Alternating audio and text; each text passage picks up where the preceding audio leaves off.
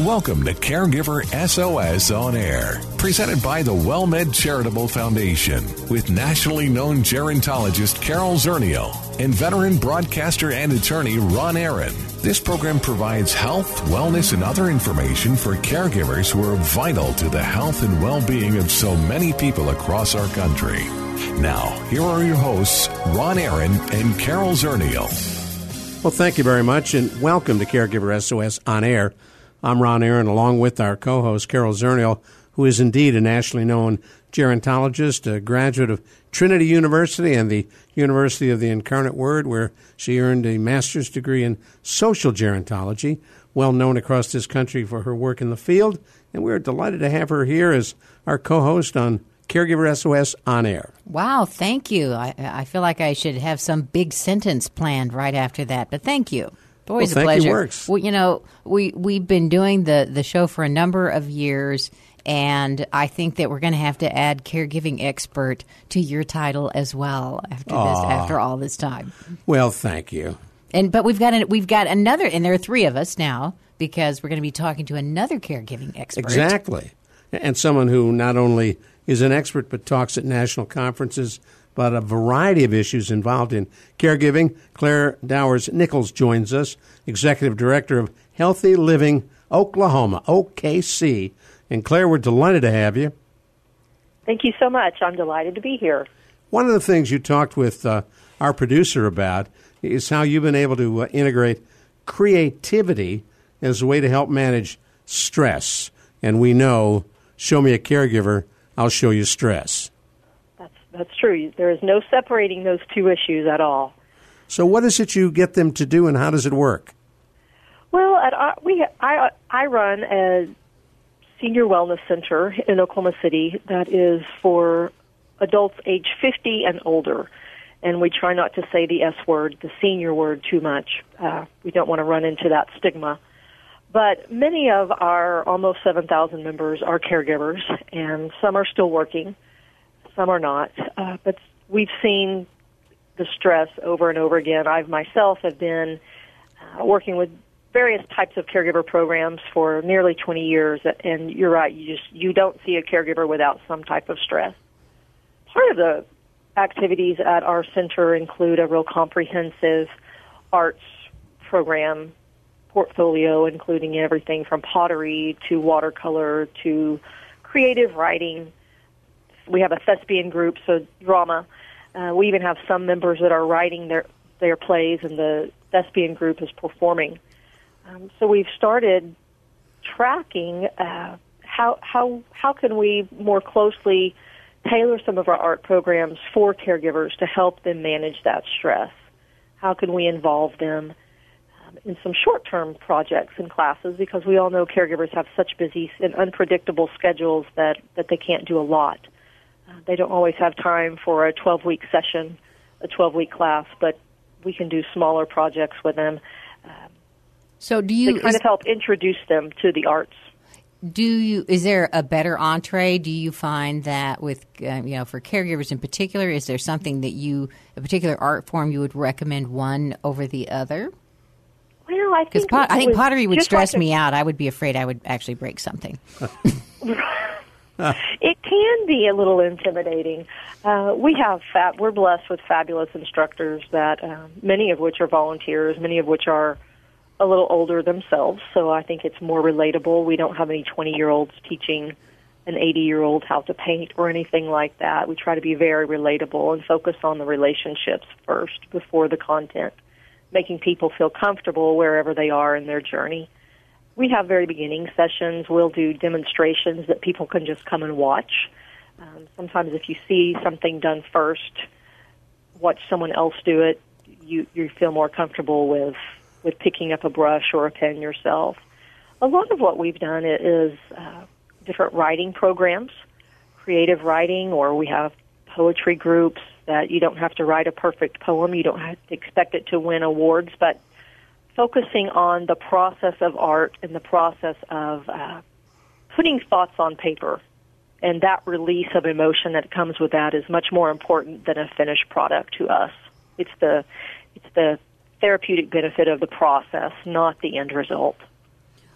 And the people who come to your program, are they reporting back to you that indeed their stress is lowered?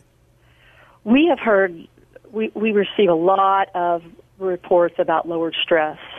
We receive comments about starting to enjoy life again. We've heard many stories where people, their physical health is better. And if you look at some of the studies that have taken place across the nation in the last 10 and 15 years, this is what the research finds as well. So it's something that I'm in a great position. I can read about it in a journal, but I can also walk 20 feet down the hall and see it happen in a real-life person. We're going to talk more about this. I want to remind folks who may have just joined us, you're listening to Caregiver SOS On Air. I'm Ron Aaron with our co-host Carol Zernial, talking with Claire Dowers-Nichols, Executive Director of Healthy Living OKC, involved in a number of programs targeting folks 50 and over, and we're talking about the kind of work that she is doing. You've also served in a number of leadership and advisory roles for state and national organizations. What's that all about? Well, I believe that it's important to contribute back. I was very young when I got into the field of gerontology. There weren't a lot of 20-somethings around. I was typically the youngest one in the office by about 20 or 15 years for quite a while, and received some great learning opportunities and great mentoring, and I want to give back to the younger generations that are just starting, so that's very important to me. I also think that it's important to maintain, a good knowledge of what some of the national best practices are, so anytime I can do that, networking, that's always very, very important to spread one idea that may be great on the East Coast to someplace in the Midwest. That transfer of knowledge and expertise is so important. Funding and prioritization of aging services is so difficult. There's so many other competing interests that we really have to work together in this field to do that. And so I feel like serving in some of these leadership and advisory capacities is just part of the job. So what attracted you in your 20s to gerontology? I get asked that question a lot. And I will say I'm no longer in my 20s, so I can't pass that off anymore. But I watched my parents care for their parents and my grandparents. My mom was also in the field. She worked for what was at one point the foster grandparents program, and then worked for the State Office on Aging and oversaw some of the area agencies on aging. And I watched how much joy that brought her, and that what she did mattered for a living. When I first graduated with my undergraduate degree, I got what should have been a very exciting, brilliant, great job offer for a Fortune 500 company, and took that offer. And about 6 months into it, I realized this is not going to work for me. There's not meaning in this. So I was fortunate to be accepted for a position at one of our universities here in Oklahoma in their gerontology program, and that's how it got started. And one of my first job responsibilities was to lead a grant-funded program for grandparents raising grandchildren. And after that, I was hooked on the topic. So for grandparents raising grandchildren, which in the National Family Caregiver Support Program, there's special language in the Act that allows for funding for these services. There absolutely is. Most Older Americans Act programs require you to be 60, but there's leniency for grandparents raising grandchildren. You can receive services at a younger age, which is great. Oklahoma ranks very highly in the number of grandparents raising grandchildren. So that topic was really my first entree into caregiving, and now I've been very fortunate to have overseen statewide education programs for caregivers, and I currently chair our state's coalition, caregiving coalition, that brings together caregiving organizations across the state for networking and common advocacy goals as well. So what kind of advocacy issues are you working on? Right now we're focusing a lot on increasing respite funding for our state. the Older Americans Act, as you specified in the National Family Caregiver Program, has a line item for respite. We typically seem to go through that money pretty quickly here in Oklahoma, as I'm sure other states do too. The need is just growing more than the appropriation. So we are asking for funding that we can increase that level of service for people. We're also working on some language that would strengthen the family caregiver's role in the hospital discharge process. Which is we were having a conversation about that. Yes, absolutely. Okay, great. Yes, on another show we were talking about that. It's such a critical thing. And then just how can we support caregivers more in general? They're an underserved population. They're frequently under-recognized. How can we reach them through different types of services and programs? We don't always realize we're a caregiver. We kind of get into it gradually. So we're sometimes halfway to a crisis, if not in a crisis, before we realize we need help. So how can we be more proactive in raising that awareness? Well, I would really like Oklahoma to solve the issue of what to call caregivers, so that they would recognize themselves. So if you could take that to your committee and have them solve that quandary. I will get to work on that. I'm still trying to find a better word for seniors, too. Yes, that one, too, please. Because we've done seniors, boomers, golden, silver. My mother liked old people. Yeah, we've older persons. We have, there's just so many. Somebody wanted to be, then there's seasoned, which always makes me think of food. Right. I know, I get hungry. Yeah, turkey. I do. I just see salt and pepper shakers every time they say that, which makes me think of steak, or maybe vegetable, but usually steak. We're just not there yet. So what do you play with when it comes to the naming of caregivers? Oh, goodness. I like carers. See, in England, we had a guest on the other day who used that. They use the word carers. I like carers because there's no connotation of give and take. It's people who are doing care. All right, hold that thought.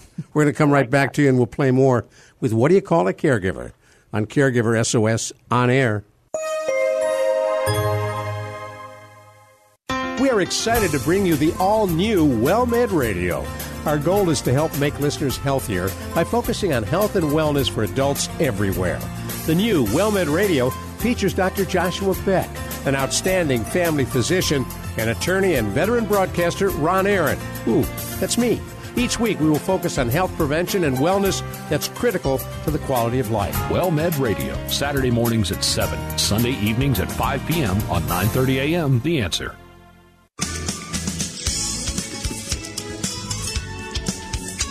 Well, we thank you for joining us on Caregiver SOS On Air. I'm Ron Aaron. On our Caregiver SOS On Air hotline, talking with Claire Dowers-Nichols, Executive Director of Healthy Living OKC. Our co-host Carol Zernial is here, and she teased just a few minutes ago, what should we call caregivers? And we turned it over to the state of Oklahoma to figure that out. Right. So, thanks so much. Are you thinking of anything else besides caregivers or carers or care partners? You have any other words? Nothing else has come to mind. I really do like the idea of just carers. It's kind of hard to. You think about it's a hard spelling word to it. Say. Yeah, it's a little bit odd, but I think it's more descriptive. I have tried to encourage our own team to use the word carer, and I'm getting a little bit of pushback. So I have a bad feeling that this is not going to solve the problem when the professionals don't want to use it. But I like the word. Problem. I like the word. Yes. Maybe if we need an accent, maybe it's easier to say in English, British English, carer. I don't know. That wasn't even close to being British. No. So whatever. No, it wasn't. So when you think about, and you had mentioned this early on, caregivers don't often identify themselves as caregivers. In my mom's case, who took care of my dad with dementia, she just thought it was in sickness and in health, it's what you do. Oh, exactly. We hear so many stories about that. Or it's being, it's being a good wife, or sometimes it's being a good neighbor. Mm-hmm. It just starts out so small. Wouldn't it be great if we could be more proactive and creating a known label. This is what a caregiver or carer is, and you will likely become one, or you will need one. And make it easier for carers or caregivers to know where to go and to recognize the journey that they've started. And here in South Texas, with a large Hispanic population, there's no equivalent word in Spanish for caregiver. Interesting. Yes, it is interesting because a lot of times they talk about a cuidadora, which is somebody who provides care, but it's more of a connotation, in my understanding, and I apologize, I am not fluent in Spanish, but our translation team says that it's more like somebody who takes care of the grounds or the horses. It's really somebody that is caring for the animals, the livestock in the yard versus a person. So, which brings up another point that I'm sure you have to do, all of us are having to deal with, and recognize that we have a great shortage of cultural sensitivity to, people with other languages, other cultures, African Americans and the Latino population, the Anglo population, the Asian population, all approach caregiving, differently. Yeah, I know Oklahoma has an incredible Native American population. Yeah. And do you find that you have to stop and really think and adapt some of your recommendations based on who it is that's standing in front of you? Yes, hands down. I used to work at the state office and worked with a lot of our tribes. And we also in Oklahoma have a growing population of Southeast Asian individuals, and very, very different approaches. So it's always important to remember who you're talking with, and that's something that I always say in training. You're not talking to these people, you're talking with them. It's important not to go in with the attitude that here I am, I have the answers, and this is what you need to do. It's much more important from a cultural competency standpoint to go in and say, I'm here to work with you. You know things that I don't, and we can maybe learn from each other. And to start off with that attitude, we can't be cultural competent experts in all things caregiving, but if we go in with the right attitude and perspective and be humble, we can certainly learn and help a lot. One of the things I remember, we were interviewing a well-met doc who was Vietnamese, and he was talking about, this shows you the difference between Anglo community and Vietnamese community. He was saying his fondest wish was that his mother, who was slowly declining, chose to live with him rather than any of his other siblings. It would be a huge honor to him and his family. You don't find a lot of Anglos in that bidding war. Fighting for let Mom come live with me. I want Grandma here. Yeah, and he was. Right. She was going to make the decision soon, and the whole family was waiting of who was she going to pick. Isn't that interesting how Yes. family roles and expectations are different from culture to culture? Absolutely. Right. Well, and then I can think of, just the family relationships that we all bring with us into caregiving situations. We were teaching a stress-busting class, and all four sisters were attending the class at the same time, and the three of them said they did all the work, and they pointed to the younger sister and they said, she's the golden child. Mom doesn't let her lift a finger. Mom doesn't let her do anything. And I asked the youngest one, I said, so, and all of these women are old, they were not young. So are you the golden child? Do you ever help? She goes, she smiles. She goes, Mother doesn't want me to. Oh, wow. And the others, they're rolling their eyes. I've seen that happen in families I've worked with over the years. Sometimes it's two sisters and a brother, and the brother doesn't have to do a thing. Right. The brother doesn't have to do anything. And he fills that role with great dignity. Sometimes very proudly, yes. Well, as we look at what you've learned and what you're teaching over the years about caregiving, give us some tips to somebody who's listening who within the next 24 hours will end up being a caregiver, because often that's how it works. That's so true. I always tell people it's okay not to have all the answers.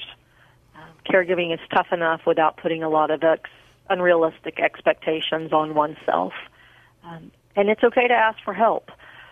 We've told families that are in a caregiving situation, people really do want to help. Make a list of little things that people can do, whether it's sometimes changing light bulbs when you come by and drop off the groceries, or, helping do something else around the house, or, if you need a ride somewhere. Transportation's more of an issue in rural areas. People are staying at home, but they may not be able to drive anymore. Make a list of those things that you actually do need help with. Know who to call for help with questions, whether it's your area agency on aging or your long-term care insurance company or anything like that.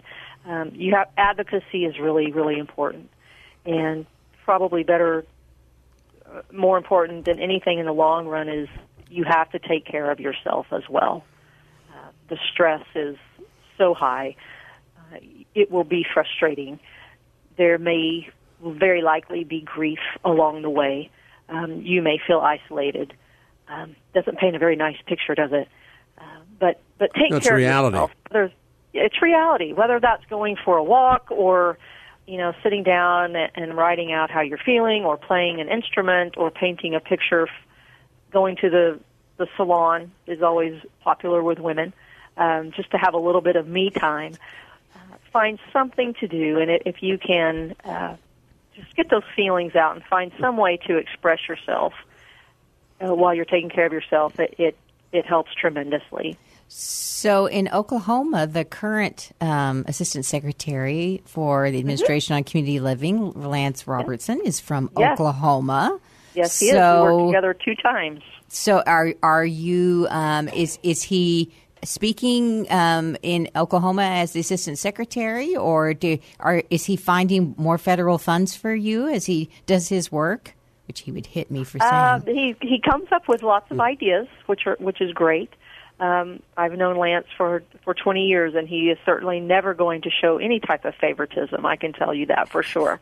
But he has always been an identifier of best practices and a problem solver, and that certainly has not changed. Well, and the great thing is when you have somebody in a leadership role who has a very comforting presence. So he sure does. I always feel like we're in good hands. Every time he's speaking, there's just something about his voice and the way he presents himself that makes me. And I don't know if other people in Oklahoma have that talent, that we're in good hands. Well, we definitely are with Lance at the helm. Yes. Where do you see caregiving going? What's the next step? Are we going to have a paid cadre of professional caregivers or carers, or is it still going to rely on family? I don't think we'll ever get away from relying on family. That's I still think that's part of the most important part of your long-term care system is those family caregivers. But more and more families are long distance. More families, younger family members are still working. So then you go into some economic issues with that. We have caregivers, family caregivers that are not entirely trained to do all the medical tasks that are necessary nowadays. AARP has done some really great research on that. I used to oversee a family caregiving training program across the state before I came to my current job, and a lot of that was, focused on stress management, but also things like, how do you transfer someone that may weigh 280 pounds and you have a bad back? How do you get them from the wheelchair to the chair or into bed? How do you maintain infection? How do you make sure that you don't get sick? Or what are some tools for helping your loved one eat independently, and how do you maintain that independence? We need more training for family caregivers, but we also need a broader what I call a paraprofessional workforce, home health aides, certified nurse aides that are trained specifically to care for older adults, and the what I call the psychosocial factors that go along with that is maintaining dignity and maintaining independence. But we need to find the money to pay for it.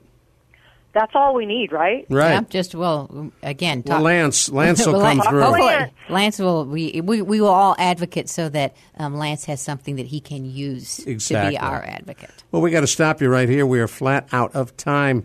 And for folks who want to learn more, is there a website they can go to? Absolutely. They can learn about our center and our programs at healthylivingokc.com. It's healthylivingokc.com. Thank you very much, Claire. Appreciate you coming on. Thank you. Take care. Bye-bye. You too. Bye. Fascinating. Learned a lot. Absolutely. There's a lot out there going on the ground, thank goodness. For Carol Zernial, I'm Ron Aaron. You've been listening to Caregiver SOS on air on 9:30 a.m. The Answer. You've been listening to Caregiver SOS on Air, an exclusive presentation of the WellMed Charitable Foundation. We welcome emails with suggestions and comments on this program at radio@wellmed.net. Join co-hosts Carol Zernial and Ron Aaron next week for more on caregiving, improving the health and well-being of caregivers and their care recipients everywhere. For more on caregiving and podcasts of our programs, visit caregiversos.org.